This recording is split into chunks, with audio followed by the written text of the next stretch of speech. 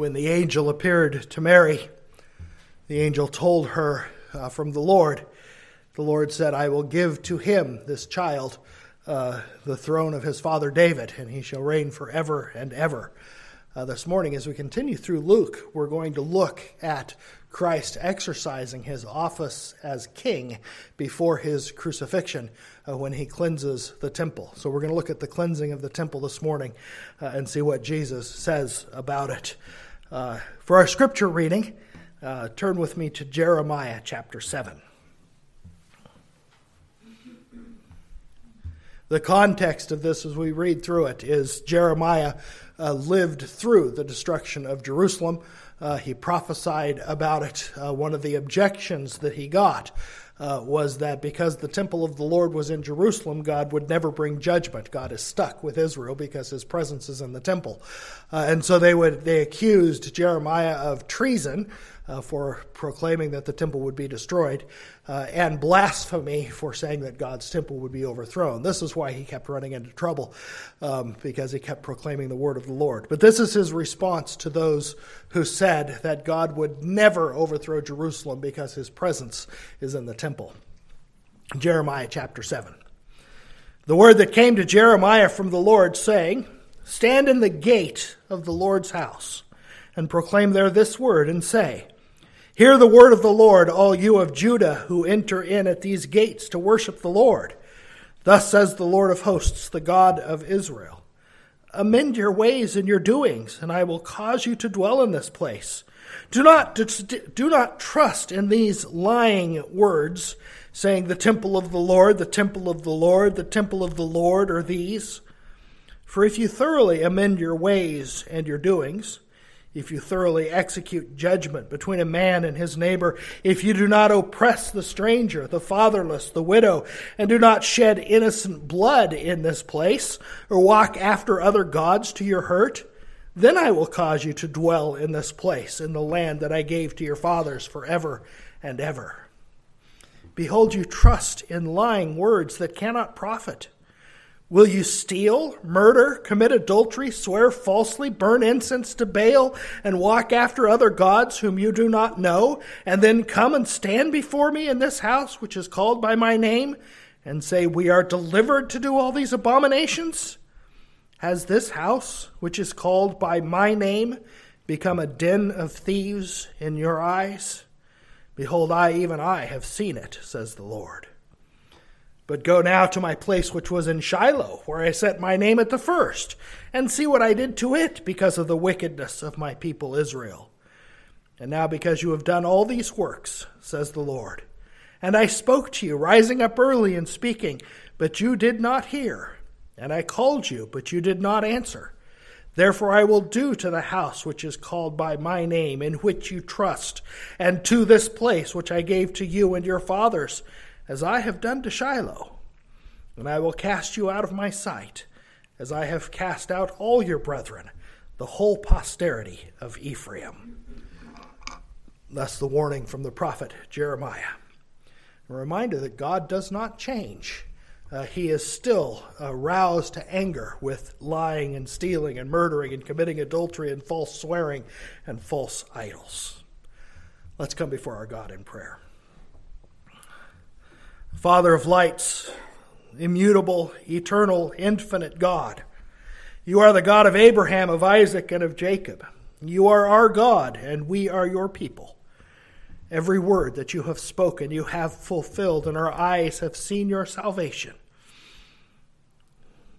We remember the account of unbelieving Balaam when he saw this salvation from afar and cried out against his will that a star would arise out of Jacob. And that star has come to give light in our darkness, to guide our paths in the way of peace. You have led our fathers through the wilderness. You delivered them from all their enemies. You put your love upon them, even as you have placed your love upon us today. And today we rejoice with the whole world. We acknowledge that some are like Balaam, who do not believe the promise that they confess with their mouths. But you have always preserved a remnant, as we see this day. Father, this morning as we bless that light and proclaim that light, we pray that you would give boldness to your servants throughout the world as they proclaim the gospel of peace, that the goodness, that the light has come into the world. Open the hearts of your people.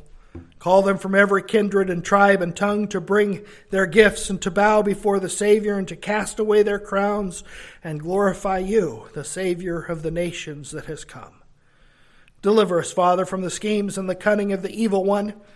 Plant our feet firmly, that whatever darts he throws at us, we might make firm stand against him, against the world and the flesh and the devil that assail us without ceasing. Deliver us from discouragement, from pride, from despair. Deliver us from arrogance and false doctrine, and cause us to place our trust in you alone for every good thing. We confess that we belong to you, both in body and in soul, and we are not our own.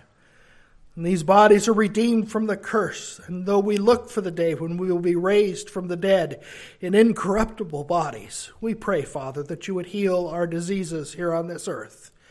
Grant us to be steadfast in our trials. Give doctors wisdom. Give peace and rest to our bodies. Deliver us from anxiety and worry and turmoil, both in body and in soul, for we belong to you. So give us health and patience. Strengthen us for whatever you call us to do.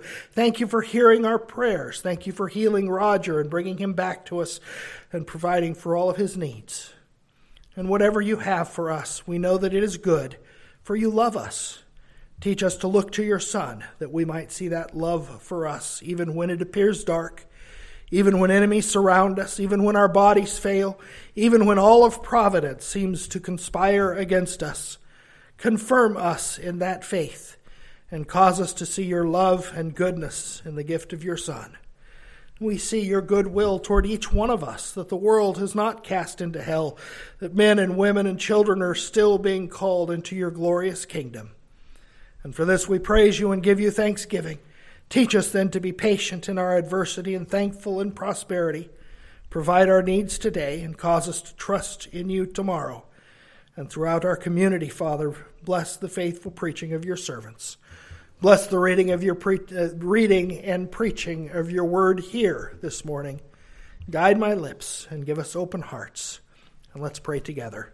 And let the words of my mouth and the meditation of my heart be acceptable in thy sight, O Lord, my strength and my Redeemer. Amen.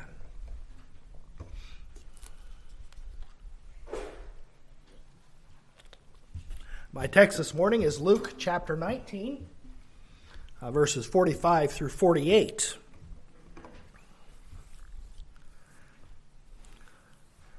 Luke 19, beginning at verse 45. Then he went into the temple and began to drive out those who bought and sold in it, saying to them, "It is written, my house is a house of prayer, but you have made it a den of thieves." And he was teaching daily in the temple. But the chief priests, the scribes, the leaders of the people, sought to destroy him, and were unable to do anything, for all the people were very attentive to hear him. We have just seen how all of Israel had welcomed Jesus into Jerusalem as the Christ, the Messiah, the promised anointed one. He was the king that was spoken of by all of the Scripture. But when Malachi wrote that the Christ would come into his temple, he said, "Who will stand in the day of his coming? He's like a refiner's fire. He will purify with fire the sons of Levi." All Israel was expecting Messiah, but they were always expecting the Messiah to cleanse others. But Jesus starts in the temple, and we see this morning that he cleanses his church. The history of this exchange, the buying and selling in the temple. This buying and selling took place in the court of the Gentiles, the place that God had set up for the Gentiles to draw near, even though they were not allowed in the temple. No one circumcised person could be in the temple. Yet God's love for the Gentiles was seen in this area where they could come and pray and gather. But the leaders of the temple had turned it into a marketplace. It is true that it would have been a burden to bring the lambs to the temple. We read that Jesus and his family, for example, came to the temple 3 times a year from where they lived in Galilee. It was quite a journey. The law recognized that. And the law said when you bring your sacrifices, it's a long ways to go. We understand that. They said you could turn it into money, Moses said, and you could bring the money. And when you get to Jerusalem, you can buy a lamb or a turtle dove or 2 pigeons and offer that as a sacrifice. This was what the shepherds were doing in the field at night. They were watching the flocks that were being raised to sell for sacrifices in the temple. The buying and the selling was not the problem. But greed got in the way. The provinces of Rome, including Galilee and Judea, used Roman money. Caesar's inscription was on the money. We know that. It said Caesar Augustus, son of God, or Tiberius Caesar, son of God. In Jerusalem, the ruling class were the Sadducees. They were the ones that were okay with Rome. They welcomed Rome because Rome kept them in power. The Sadducees were the chief priests, the rulers. They made up most of the Sanhedrin. And they saw an opportunity to keep people in their power. People don't give up their power easily. And so they devised this entire system. Roman money, with Caesar's description, would be unclean. How can you use unclean money to buy a lamb for the sacrifice?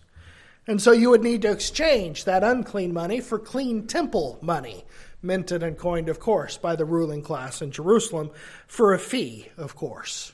And this involved an entire bureaucracy of licenses and permissions and franchises, where the booths would be set up where you could come in, stand in line, exchange your dirty Roman money for clean temple money, and then go to another booth and purchase a lamb, and probably purchase the certificate of cleanliness given by the priests, and so forth and so on. All of that commotion, the booths that sold the animals, the money changers, the overseers, the accountants, the hawkers, the bankers, the farmers, the accountants, all of them were in the court of the Gentiles. This was the place where God allowed all the nations of the world to gather and pray to the Lord in anticipation of the coming of Messiah. Isaiah talks about the sons of the foreigner coming to the holy mountain of God, joyful in the house of prayer, offering burnt offerings and sacrifices and accepting them on his altar when that day comes. And then he says in Isaiah 56 verse 7, "For my house shall be called a house of prayer for all nations. And the Lord God who gathers the outcasts of Israel says, yet I will gather to him others besides those who are gathered to him." That's all of us, the Gentiles, being gathered in together to Christ. Isaiah is prophesying not only would the outcasts be gathered, but God would also gather the foreigners, all the nations, so much so that his temple would be called the house of prayer for all nations. The rulers of Israel showed what contempt they had for the Gentiles by setting up their booths in the courts of the Gentiles, right outside the temple proper. The commotion would have made it impossible to spend any time in prayer. But the purpose of the temple was a place where God revealed himself. Using the idiom of the Old Testament, he says, "This is the place where I have placed my name," where God's attributes, his mercy, his grace, as well as his justice, was revealed and proclaimed from the temple and seen in the sacrifices and ceremonies of the law. All of it pointed to Emmanuel, God with us. The glory of the Lord had before settled in the Holy of Holies, and God dwelt in the midst of his people. And that favor and protection and love were proclaimed daily in the temple. But the nation of Israel despised it, meaning they considered it a very little thing. They showed so little regard for God's presence that they turned the glorious opportunity of meeting with the Lord into a business. What mattered to them was not that God was in their midst, that the world was being redeemed, and that the kingdom of God was coming and being proclaimed. What mattered was holding on to power and control and the building of bank accounts. And thus, as Ezekiel said, they fed themselves rather than feeding the sheep. In Ezekiel 34, the word of the Lord comes to Ezekiel and says, Son of man, prophesy against the shepherds of Israel and say to them, Thus says the Lord God to the shepherds, Woe to the shepherds of Israel who feed themselves. Should not the shepherds feed the flocks? You eat the fat, you clothe yourselves with the wool, you slaughter the fatlings, but you do not feed the flock. The weak you have not strengthened, nor have you healed those who were sick, nor bound up the broken, nor brought back what was driven away, nor sought what was lost, but with force and cruelty you have ruled them.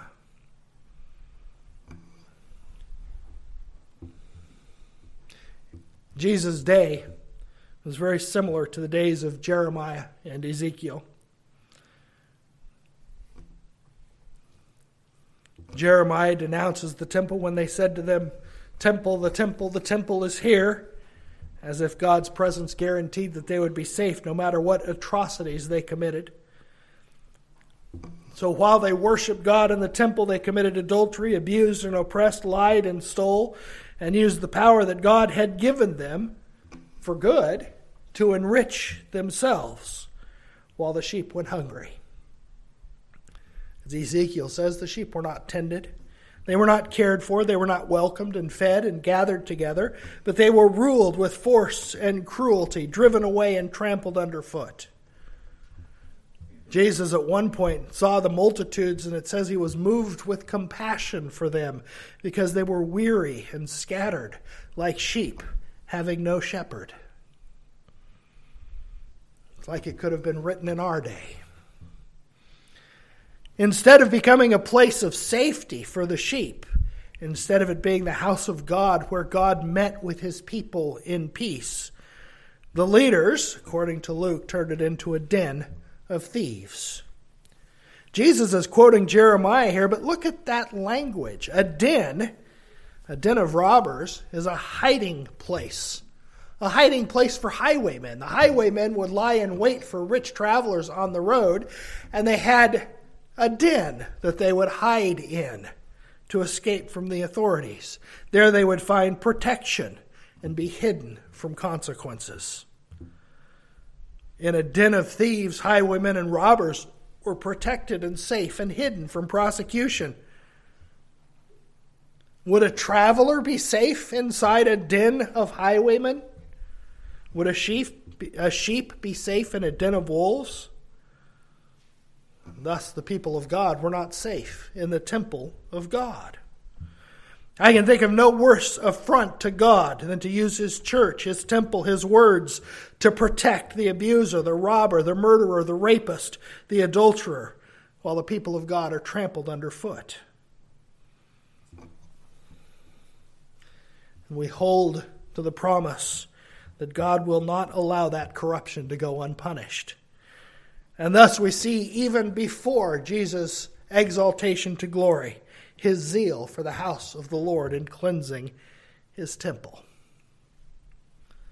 When we speak about Jesus, when we use the term the Christ, we're talking about him as the anointed one. He's anointed, first of all, as the king, the seed of David. Gabriel said to Mary, he will be great, he will be called the Son of the Highest, and the Lord God will give him the throne of his father David. He will reign over the house of Jacob forever, and of his kingdom there shall be no end.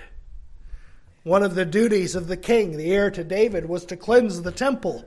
We see Josiah cleansing the temple, Hezekiah cleansing the temple. The godly kings would cleanse the temple, and here Jesus is cleansing his temple.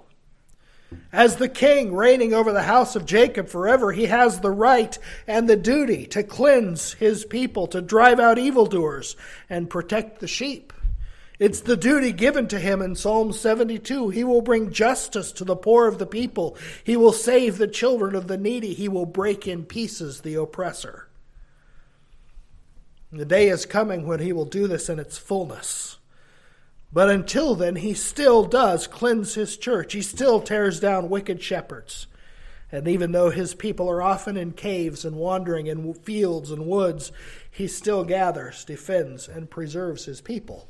For he is the king over the house of Jacob forever. He's not only anointed as our king, he's anointed as our priest. In Psalm 110, the Lord has sworn and will not relent. You are a priest forever, according to the order of Melchizedek. The high priest is charged with intercession for the people, the prayers of the temple, and the purity of that temple as well. Malachi said that the coming priest would purify the sons of Levi, that they would offer to the Lord an offering of righteousness. And so as the priest, Jesus cleanses his temple. In a few days, he will take his body, the temple of the living God, and offer it as a sacrifice for sin. And he will rise again on the third day, a perfect, acceptable offering for sin, taking all of our sins and nailing them to the cross and cleansing his temple. He is our high priest still today, making intercession, still washing us with his blood, still hearing our prayers. And even when the rulers and the ones with power are doing everything they can to protect the wolves and destroy the sheep, our high priest and our king will not allow them to take us from the hand of God. He will come in judgment, and he will destroy the oppressors and make intercession for his people. But in our text, notice what he does when he drives out all the money changers. He sits down and teaches. For he is not only our king and our prophet, or our priest, he is also our prophet. He is the true shepherd, the promised one who gathers and teaches and defends and preserves, that reveals the will of God concerning our redemption. He's that prophet promised by Moses. Moses said, "The Lord your God will raise up for you a prophet like me from your midst, from your brethren. Him you shall hear, according to all you desired of the Lord your God in Horeb at the day of the assembly, saying, Let me not again hear the voice of the Lord my God, nor see this great fire any more, lest I die." The thundering from Sinai was too much for Israel, and so God promised them a prophet like Moses, called from the midst of the brethren, one who would be born in a stable in Bethlehem, grow up in Nazareth, and then come to his temple and sit down and teach his people. And he is doing that even today. He's speaking in the name of God in the temple of God after having cleansed the church of God. And in our text, the leaders of the temple are doing exactly what the prophets said they would do. They're plotting his destruction. Jesus in our text makes a promise to us. We know from the Gospel of Luke that Jesus came to seek and save his people. It was the revelation of God's goodwill toward men. As Luke continues in the book of Acts, we see Jesus pouring out his Spirit on the day of Pentecost. And the church became the house of the living God. The glory, just as the glory filled the Holy of Holies in the Old Covenant, so the temple fills the church in the New Covenant, the temple of God. And God continues to meet with his people by his word and Spirit. And just like in Jesus' day, the temple of God is still under attack. There are still wolves that devour and destroy. The den of robbers is always with us. But throughout history, Jesus always cleanses his church. He loves his bride and he sanctifies her and makes her beautiful. And the weapons that Jesus uses are not pretty. In fact, we read of the 4 horsemen that Jesus uses to cleanse his church in the book of Revelation. War, famine, plague, death. But Jesus cleanses his church. There are always those who seek to destroy her, who beat and molest the sheep. They use the people of God to satisfy a need in themselves, whether it's a lust for sex or for money or for power or for recognition or for reputation or for control. The sheep are sacrificed to the lusts of the leadership. But Jesus is coming in judgment. He prefigures that judgment with a whip of cords, which he uses to drive out the animals. He turns over the money changers' tables. He throws them all out. and they find a way to set up again. Because the kingdom has not yet fully come. But the day will come, as we read in Revelation 22, when God will set up his kingdom, and he says, and outside are dogs and sorcerers and sexually immoral and murderers and idolaters and whoever loves and practices a lie. These days today are the days when the goodness and the forbearance of God should lead to repentance. But we still see wickedness and oppression in the church. We still see the weak destroyed and driven away by those who seek to enrich themselves and hold power over others. The leadership likes the greetings and the marketplaces. They love the big conferences and the mutual book deals and the mutual endorsements. And so when abuse and assault happen, they circle the wagons and protect the big money makers, who are often the sexually immoral, the money changers, the thieves, the murderers and liars, and thus the church becomes a den of robbers. But Jesus still cleanses his church.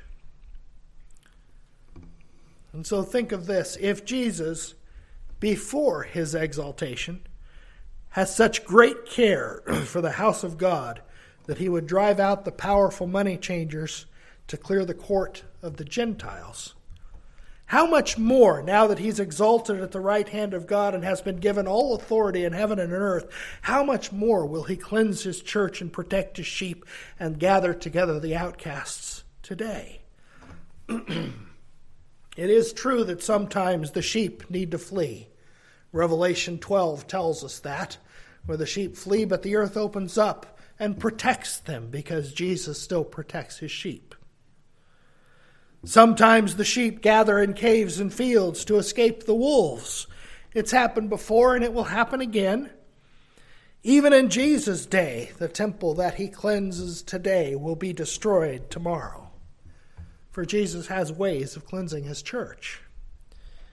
But the promise is his sheep are always safe, protected, gathered, and fed because he is the good shepherd. His church is the pearl of great price that he came to gather for himself. The scripture tells us that we are a special treasure, the bride, the crown jewel, greatly loved by Christ, who gave himself that we might be cleansed and purified. And thus he will cleanse and purify the sons of Levi. He will drive out wolves. He will gather the sheep together wherever they are. For he is our prophet, our priest, and our king, who has conquered. And he gives us the right to the tree of life. And so in Revelation 3 it says, he who overcomes will be clothed in white garments, and I will not blot out his name from the book of life, but I will confess his name before my Father and before his angels. Let's pray. Our Father in heaven, we confess to you that the church is oftentimes in a mess, filled with schism and heresy and abuse and degradation. It has become frequently a den of robbers. So, Father, cleanse your church. Lord Jesus, protect us, watch over us, keep us, preserve us, deliver us from evil. In your name we pray. Amen.